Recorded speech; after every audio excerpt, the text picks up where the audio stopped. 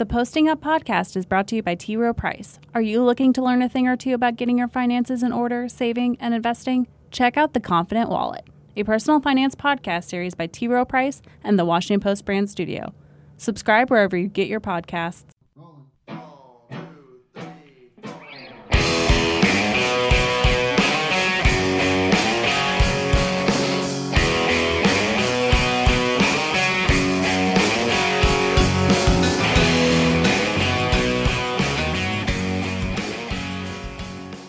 Hello and welcome to Posting Up, the Washington Post NBA podcast. I'm your host, Tim Bontemps, national NBA writer for the Washington Post, coming to you today with what I think will be a really interesting podcast with my friend Rod Beard, who does a great job covering the Detroit Pistons for the Detroit News.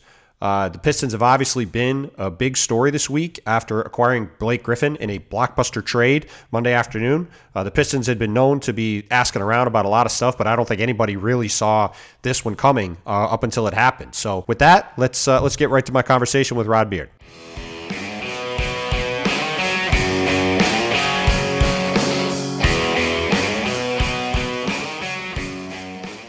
All right, Rod, thanks for doing this, man. I appreciate it. It's been a long day after the big opening victory for the Blake Griffin Pistons, close win over the Grizzlies at home in Detroit. So I guess just to begin with, what were your top-line thoughts on Blake's debut and kind of what your initial thoughts were on the way this team might look going forward? Yeah, it's still a work in progress, I think. It was just different because the Pistons haven't had a post-up guy who gets to the free throw line as much as he does. He was 11 of 13 from the line today. And I mean, with Tobias Harris and Avery Bradley, you might get 5 or 6 free throws, but Blake had that in the first quarter. So that it does a lot of residual benefit for them to be able to get some free points. And as Stan Van Gundy said in the post game, to set up their defense. And that's one of the unknown things that people don't talk about as much is if you're at the free throw line, you're making free throws, you can get back and have defense. And you don't have to rush in transition. So it's all going to take a little bit of time to figure out. You can see where in some cases they were in the wrong spots and the spacing was a little bit off. But Blake is going to bring an element that these Pistons haven't had in years and years and years, in that it's a star guy who's going to get star calls, and they've got to adjust to that.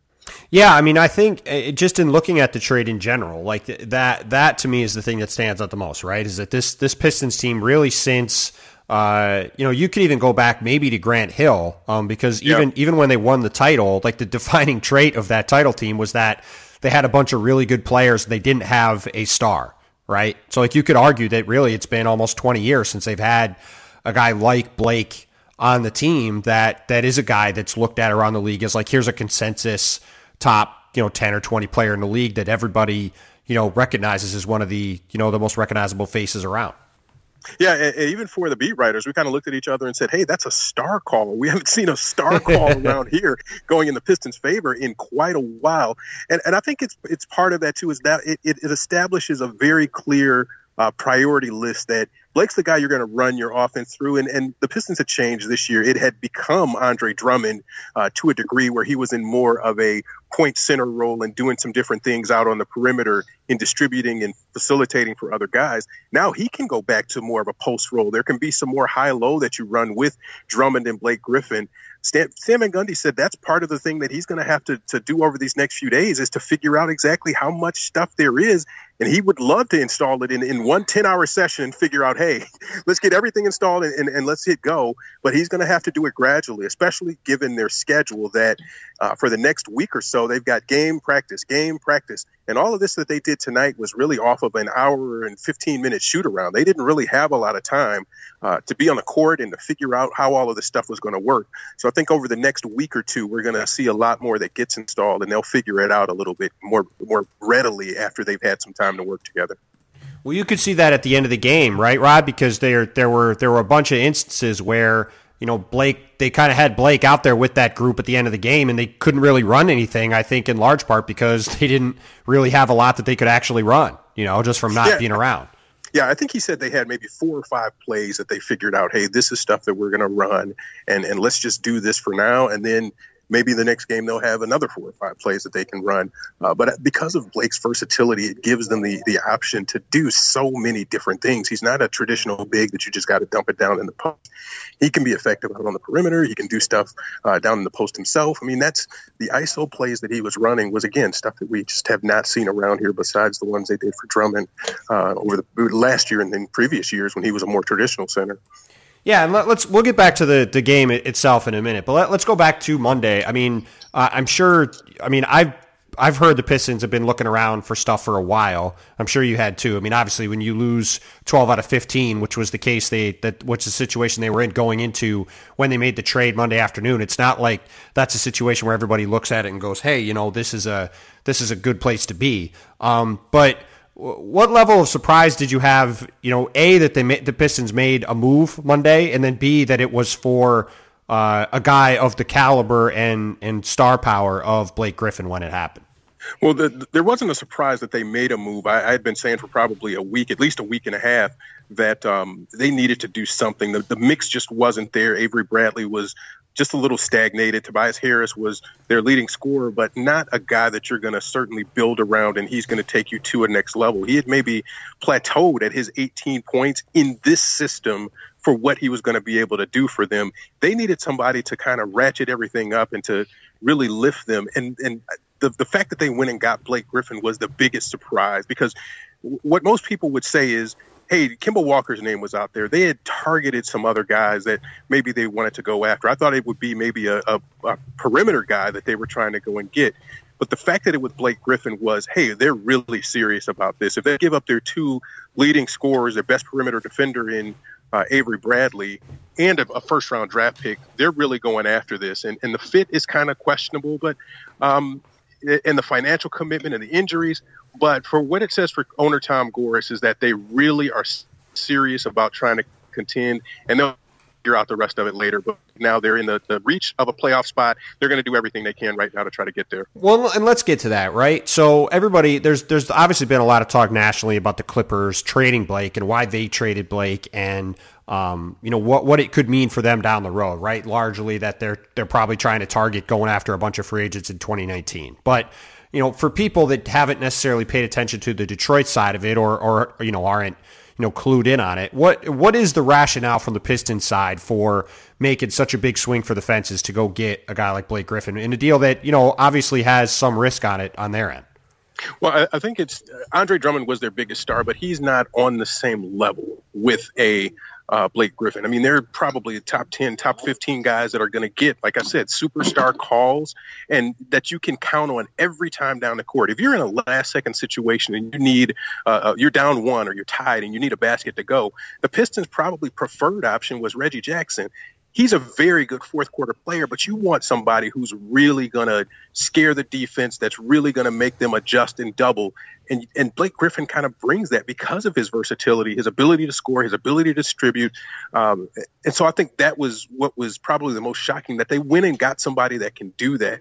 So it just signaled to me that they're really serious about trying to go after this. The construction of their roster isn't great right now because they still need probably another piece to really be serious contenders in this. But when you have an opportunity to get a top 15, top 20 guy, as they've been trying to do, they were in on Al Horford a couple of summers ago.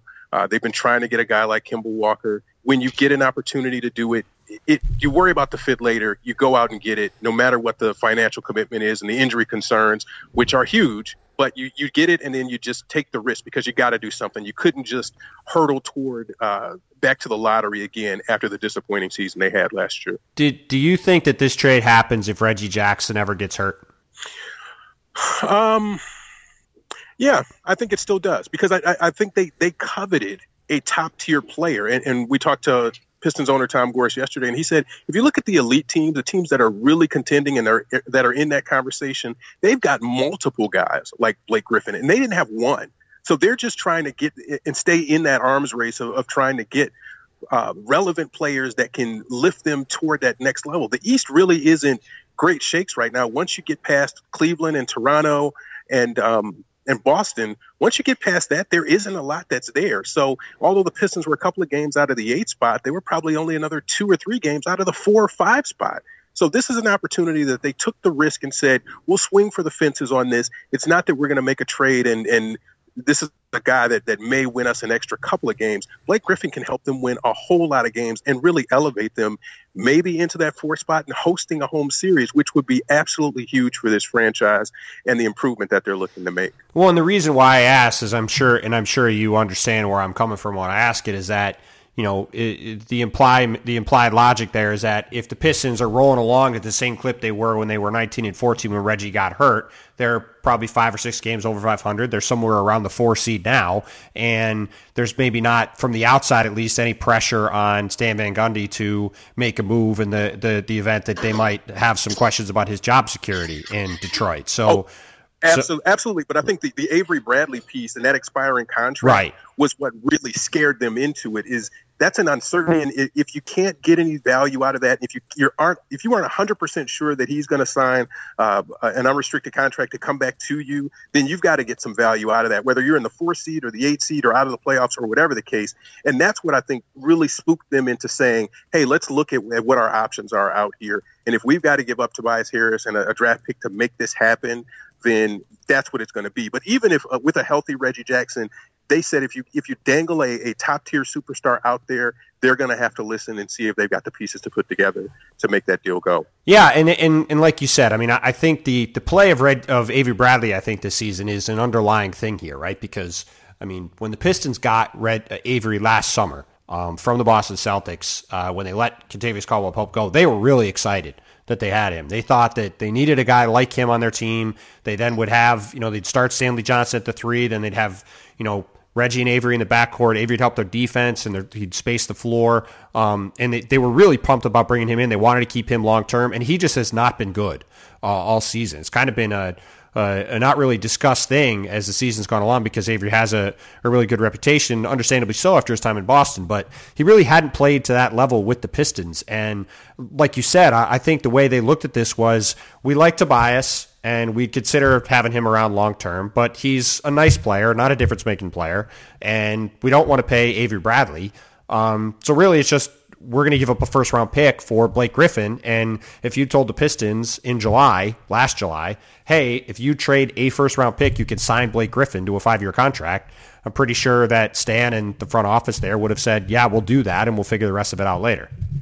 Yeah, and I think the intriguing thing, and this is something that it clicked to me the other day, that if you go back to when Stan took this roster, the only player he's got left from that original group is Andre Drummond. But he made a couple of shrewd trades, and as much as people want to criticize his drafting and his free agent signings, he's won just about every single trade. A 2020 second-round pick to get Reggie Bullock and Marcus Morris. He turns Marcus Morris and then expiring contracts to get Tobias Harris. He turns that into Blake Griffin with a couple other pieces in between there.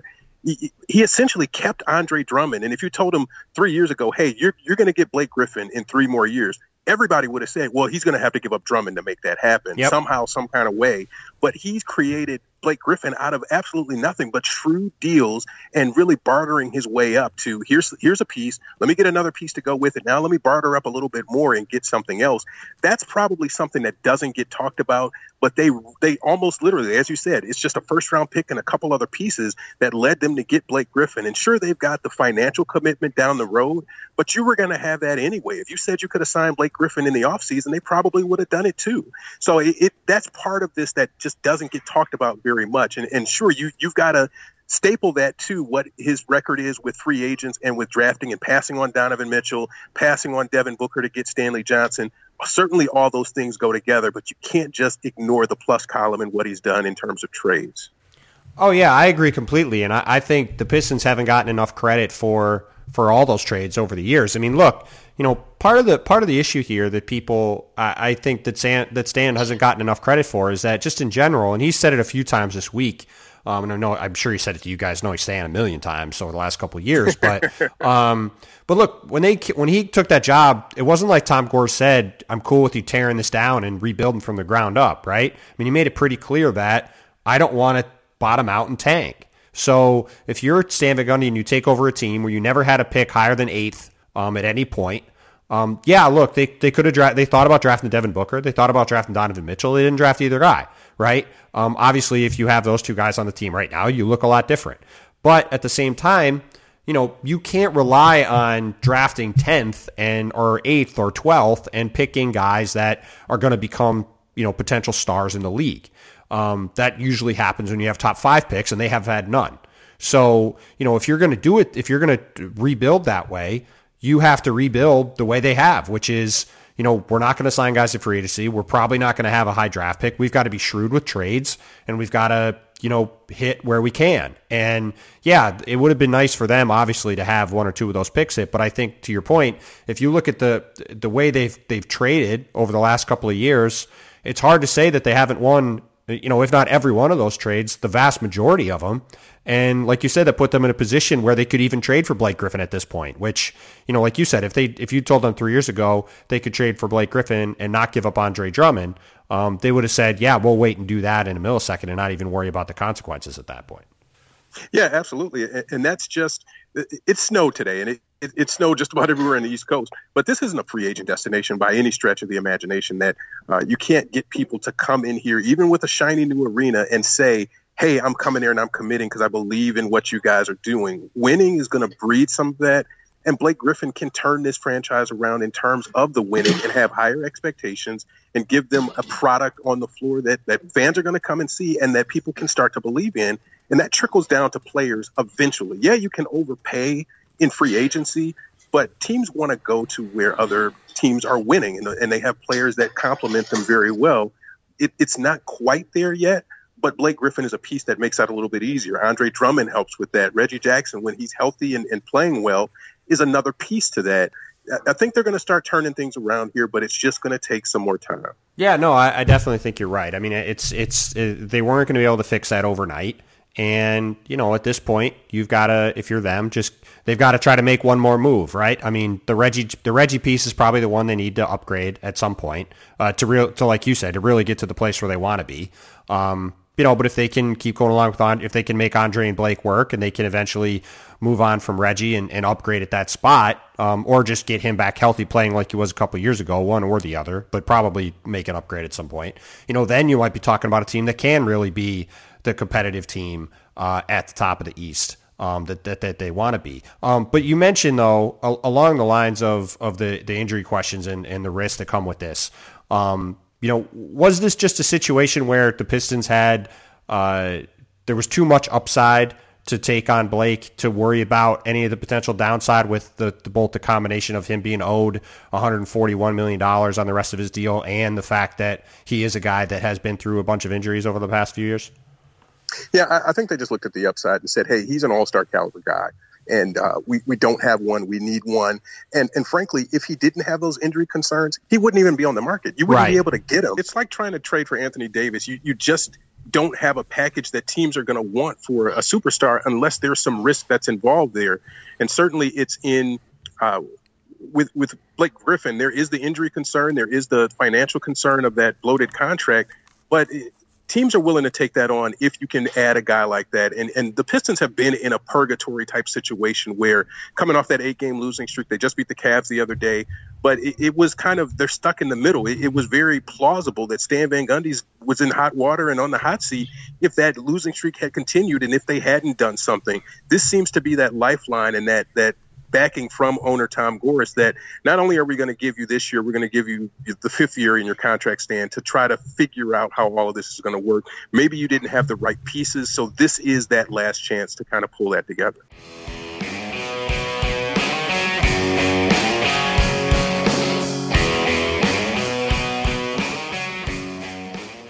If you enjoyed this podcast and are interested in learning more about the NBA, you can get my weekly NBA newsletter, the Monday Morning Post-Up, delivered right to your inbox every Monday morning at 8 a.m. To do so, please go to wapo.st/postupnewsletter to subscribe.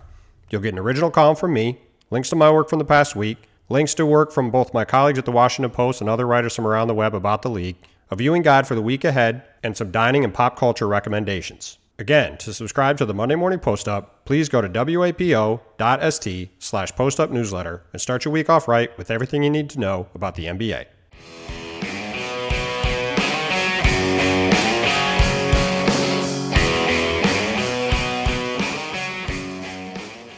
And is that kind of where you're at? Like, do you think that do you like if this doesn't work next year, do you think like that's the end of Stan in Detroit? Like, what is kind of, that was going to be one of my next questions. Like, what is kind of your read on the state of that whole dynamic with Stan obviously being one of the few guys left in the league now who has total control over what's going on there? Yeah, and I think that's been the issue is that this is his mess, if you will, that he created. This is the team that he put together. He got all of the groceries to make this meal, and if the meal doesn't turn out very well, it's going to reflect badly on Stan. But I think they decided, hey, we're going to start getting you some organic, some premium type ingredients with Blake Griffin to try to make this all work.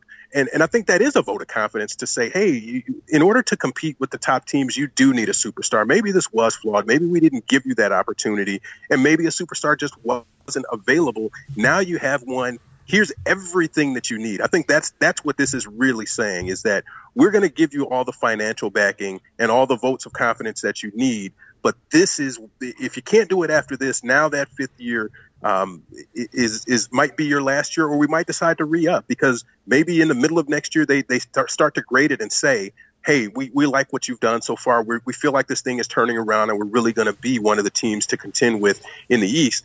But I think Stan the water was starting to get a little lukewarm when they were in the midst of that 8-game losing streak. And now it's starting to cool down. And maybe when you get into next year, maybe he has an extension, or maybe he has a little bit more security, or that vote of confidence that says there's nothing to worry about. We're still going to continue adding. Right. Now, what is your take on just kind of the overall setup of the franchise at the moment? Like, you turn on the game tonight. I was watching the game at home, and the seats, there's just a million empty seats in that arena, and that's been a running theme all year with them. They move into this beautiful new arena. I was down there at the opening night with you guys. I can't remember who they played off the top of my head right now, but it might have been Charlotte. That's right. Yeah. But it was a beautiful arena, super nice. It's right downtown. It's kind of exactly what the Pistons have needed for a while, yet the fans still are not showing up. They've been a very bland team. It's not a knock on the guys they have there, but like you said, there hasn't been that kind of eye-popping star around the franchise really in 2 decades probably.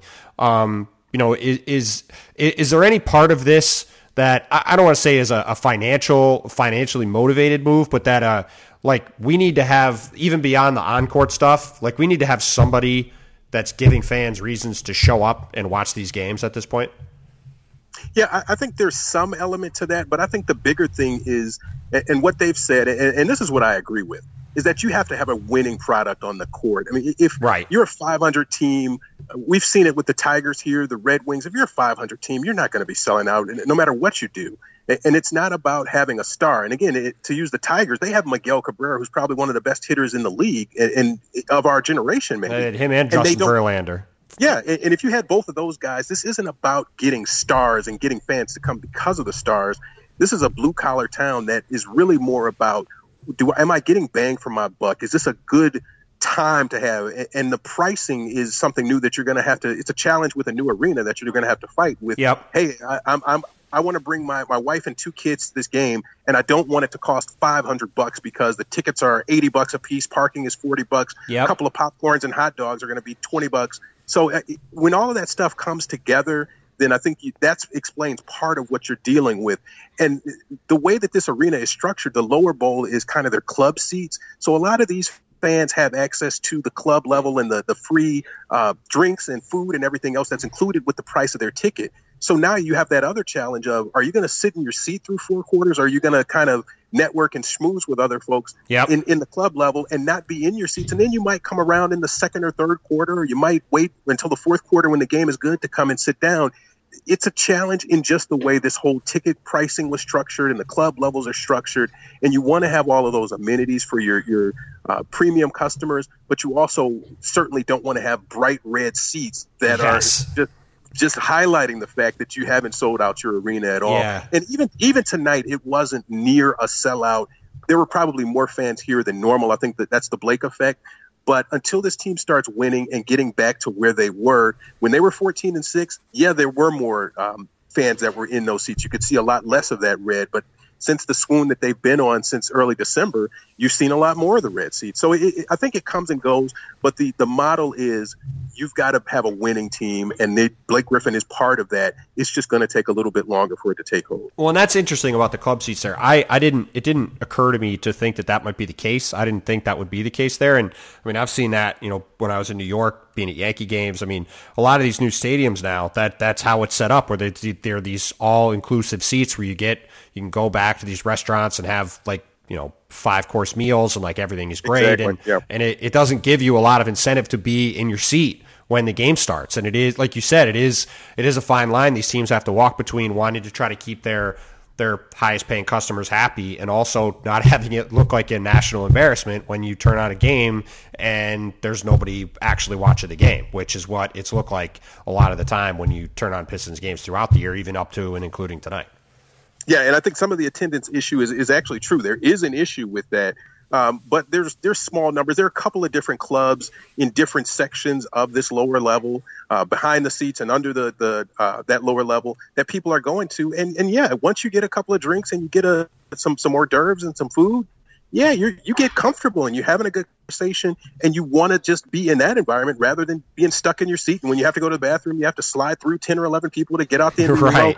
I mean, there are some logistical things there, but I mean, true, this is not a sellout. I'm not trying to tell anybody that this is a sellout or it's anything close to that. And those are challenges that they still have to work with.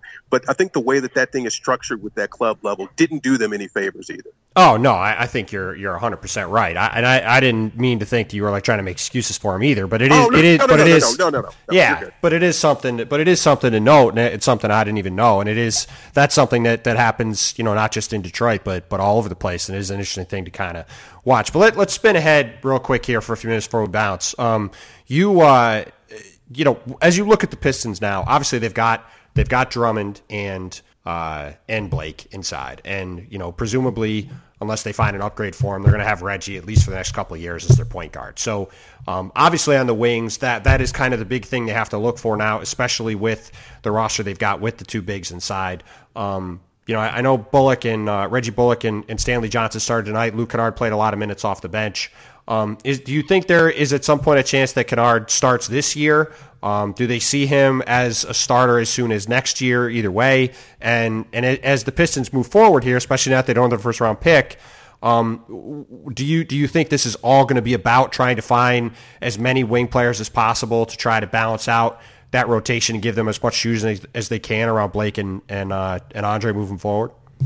Yeah, and that stands that's his mode, and that's what he goes to, is kind of a 1 in and 4 out sort of thing, and working around the pick and roll with Reggie Jackson and Andre Drummond. But now you've got to change that with the addition of Blake. But they can do some very intriguing things. They can run 4-5 pick and rolls with Blake and Andre. They can run 1-4 stuff and then have Dre kind of come and clean up the offensive rebounds. And we all know he's one of the best in the business at that. But that the wing question still is an issue. And Stanley Johnson is starting to come around a little bit more. He had 12 points in the third quarter tonight and looks like he's starting to get his confidence and making some of those jump shots that just were clanging off the rim for him. I think he needs to play more, and you've really got to see what you've got there. If there is another valuable trade chip that you have, it would be Stanley Johnson to try to bring something else in.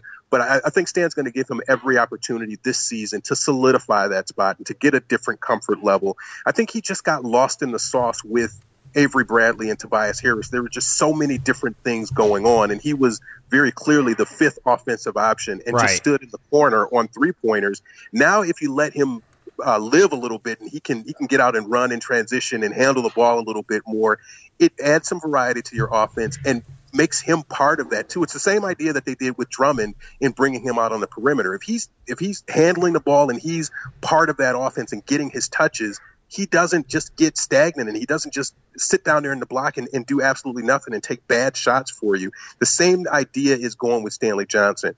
And I think with Reggie Bullock, he's far surpassed any expectations that they had. He was just a free agent sort of, hey, let's bring him back and he's going to give us some three-point shooting off of the bench. He's stepped into that starting role and been a godsend for them because He cuts. He knows how to play basketball. He's instinctive. He works off of everybody else. You don't have to call plays for him, but he will get buckets. He will find ways to get buckets that you just don't see in other ways.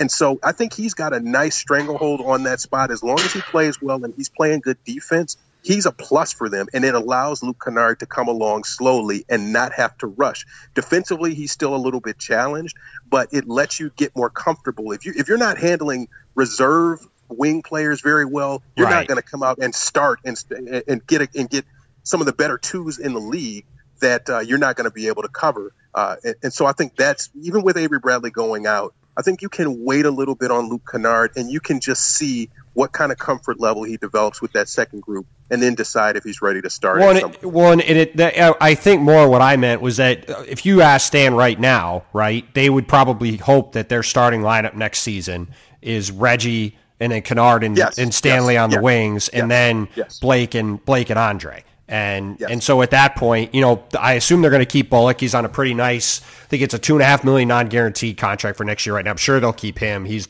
a bargain as a rotation wing at that number. And then, I imagine their goal between now and next season is probably to try to get another couple or three guys to kind of fill out that wing rotation, to go with, they've got Ish and Reggie at the point, assuming Reggie gets back healthy. And then they've got, Blake and Andre and Eric Moreland has even been a nice piece for them. I mean, that's probably a decent, big rotation inside. Maybe throw Tolliver in with some minutes too, but it does seem like that wing spot in terms of, seeing if Kennard can eventually take that step, if Stanley could take a step forward, like you said, the 26 points against Cleveland the other night was a pretty big day for him too. If those two guys can take step forwards, all of a sudden they have a couple young guys who are playing better, to kind of surround those guys, and there's that starts to look like the core of a team that could be together for a minute. Yeah, it feels like that. And with Luke Kennard, I think it's just they don't want to rush him out there and kill his confidence with playing against starting twos. Yeah. And defensively, he just gets shown up. So it gives them the patience to be able to say, hey, we can run Bullock out there. He's going to be productive for us on the offensive end. And that's where they struggled so much in the past probably month or so, is on that defensive end. And you don't want to put a guy who's not going to be able to handle that assignment that you're giving him every night. And again, Bullock is 6'7", and he's a little bit bulkier than Kennard. So again, you can bring Kennard off the bench and let him take that backup too, which is probably a little bit better suited to him right now. Yeah, no, totally. And I've been pretty impressed by him in the stuff that I've seen. I mean, people are going crazy that he's not Donovan Mitchell, and I understand that. But I think he's had a nice rookie year for them and has come in and been pretty solid. And I think that long term with him, there's a lot of reasons to be pretty optimistic about his skill set and his fit in the way the league is going. Yeah, and a lot of folks want to second guess that and say, well, it should have been Donovan Mitchell. Well, if you look back at what the Pistons' biggest issue was last year, it was three-point shooting. You got the best three-point shooter in the draft who was shooting 44% in college. Oh, and he's shooting 44%, or was last week, 44% from three in the NBA. Right. Yeah, you addressed a true need in that, and that's the two schools of thought. You take the best player available, or you take the biggest need. And so I think they erred on the side of, hey, we this is before they got Tolliver or Bullock or traded for Avery Bradley in the draft. They decided, hey, this is the three-point shooting is something that we really need, and he's a good playmaker. He might not have all of the athletic intangibles that Donovan Mitchell has, but for what we need, I think this is the safest decision that we can make. And I think that's where most people are criticizing that they went safe versus here's the high upside that Donovan Mitchell could have. Yeah, I mean, I also think that's pretty unfair too. I mean, literally nobody in the league thought this was coming. I mean, to think, Donovan Mitchell had a really nice couple of years at Louisville, but I mean, and I'm obviously, like, the Pistons in retrospect would have loved to have him, but I guess all I was saying is that I think that, while they have been slandered for that, like you said, I looked up his numbers now. He's shooting 42.6% from three. And he has shown some ability to make some plays off the bounce. I think long term, if he becomes a solid starter or better for them, even if it isn't Donovan Mitchell, I don't look at him like, for instance, they could have had Malik Monk, who has played, I think, like 3 minutes this year, it feels like. But seriously though, right? Like they could have. I mean, he was right in the mix. Like, they were interested in all three of those guys. And like, if Monk is on the board, if they pick him and he is like not played at all, well, to me, that's a far different scenario than if you have a guy like this who has at least shown you that he can give you some solid production already. And like you said, give you exactly what they need, particularly with the team they've got now. And there's no reason to think he's not going to continue growing from where he is now. Yeah, and that's a big thing here, though, and that's why I brought it up, is because there's this very staunch Donovan Mitchell camp that said, oh, my God, they should have drafted him, but you didn't hear from them during draft time. Right. Hey, let's just and it's almost like a guy who gets married and then gets divorced, and then he goes back and says, hey, everybody that I dated before this, that should have been the one that I stuck with. Well, you can do everything in hindsight. It's sure. 2020. You can make all the right decisions if you know what the outcomes are going to be. So it's become a big narrative here about why they drafted Kennard, because he's a bust. And I think that's completely unfair that fans do that, is say he's a bust because Donovan Mitchell just happens to be having a Rookie of the Year caliber year in this first half. Let's let all the dust settle. Let's give it a year or two or maybe even 3 before we start making those sweeping indictments on what's a good pick and what's a bad pick. You want people to take time and think about stuff? No. We're not going to inject logic and time and space and all of this stuff. Let's just have hot takes all over the place. That's how they want us to do. That's right. Well, let's wrap up then, not with a hot take, but just with a kind of a prediction on the future. So, I mean, look, the Pistons clearly wanted to make the playoffs and making this trade. They're swinging for the fences. I guess 2 things first. It seems like Reggie Jackson is still probably like a minimum of 3 weeks away.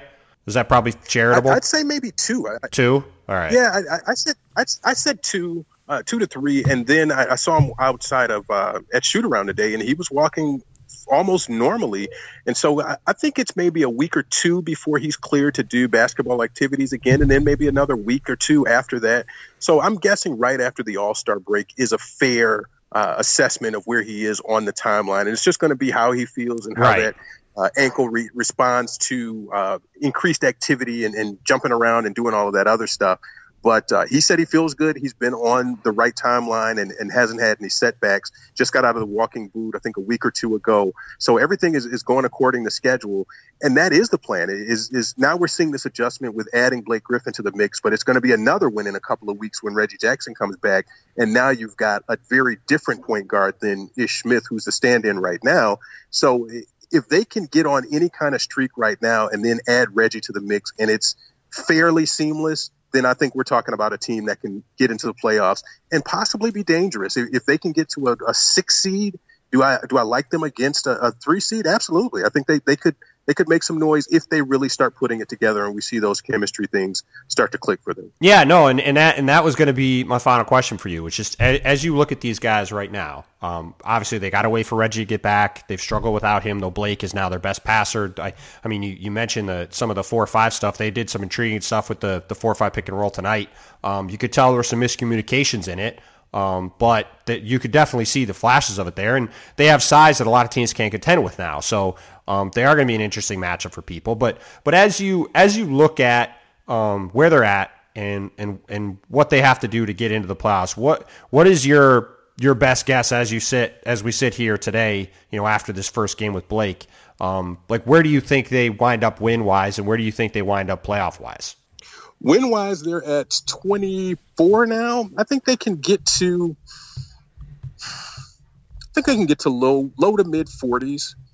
I think is a reasonable enough thing. And they have a week and a half of the schedule than they did the first. I mean, they've already played Golden State both times. They played a lot of those top teams in the East and West multiple times already. They're going to be finished with Boston with one more. So I think they've got to just gel and play well enough. They had a struggle tonight against Memphis, which is understandable given the roster issues, but if they start to gel and we can see a lot more out of this Blake and Drummond thing, and they just have solid play out of those perimeter guys, I can see them getting to, let's say 44, 45, if they get on a nice run, but somewhere in the mid to low 40 or mid to low 40s, I think is a reasonable expectation. And whatever seed that gets you in the East, if that's a 6, then I think that's a good enough slot for them to slide into and possibly make some noise there. Well, and this upcoming stretch for them is pretty big too. Like they got Miami and Portland, who obviously are going to be difficult games for them, but they play Brooklyn. They have the Clippers, ironically, in Detroit next week, which should be interesting. Mm-hmm. But they play Atlanta twice. They play a New Orleans team that's reeling a bit.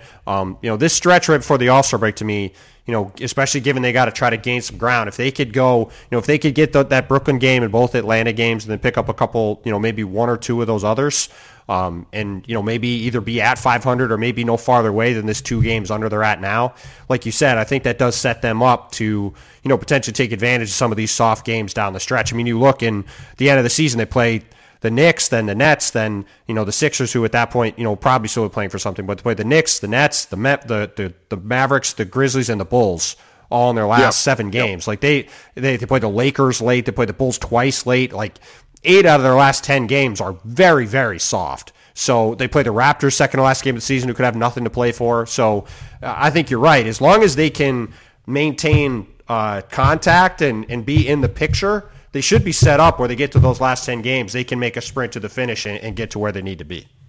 Yeah, in addition, they've got a good chunk of games at home. They've got one game next Sunday at Atlanta, but otherwise they're at home until the end of February. I mean, the All-Star break is in there too, but they've got a nice chunk of games where they're going to be playing right here at home and getting comfortable. They have a long road trip. The West Coast road trip, I think, is 6 games in about 12 days. But again, you're talking about, it's not the California West Coast trip. You got Phoenix in there. It's Sacramento. Yeah, it's Utah, Denver, Portland, Sacramento, Phoenix, Houston. Yeah. Yep, there you go. So there's some winnable games in there, and they've already beaten Houston this year. So, I mean, it's a team that's been so up and down that they could beat anybody, but they could also lose to anybody. But adding Blake gives them some swag that I don't think they had previously in this season. Yeah, no, that's definitely true. Well, listen, man, this has been great. I appreciate the time. Before you go, let people know where they can find you on social media and stuff, and if you've got anything to plug coming up here. No, it's just at DET News, Rod Beard, Det News, Rod Beard. On Twitter is the main way to reach me, and I've had some really good interactions with fans and appreciate any questions you have or anything like that. And just in general, just looking forward to the All-Star break. But that's the plug that I've got. Give me a couple of days here on the All-Star break to refresh and get ready for the last stretch. I think we're all ready for the All-Star break at this point. Thank God the trade deadline is before the All-Star break, so now we can actually have a break, which is even better. So, Rod, thanks for the time, man. I really appreciate it, and looking forward to catching up with you soon. Hey, anytime. Thanks, Tim.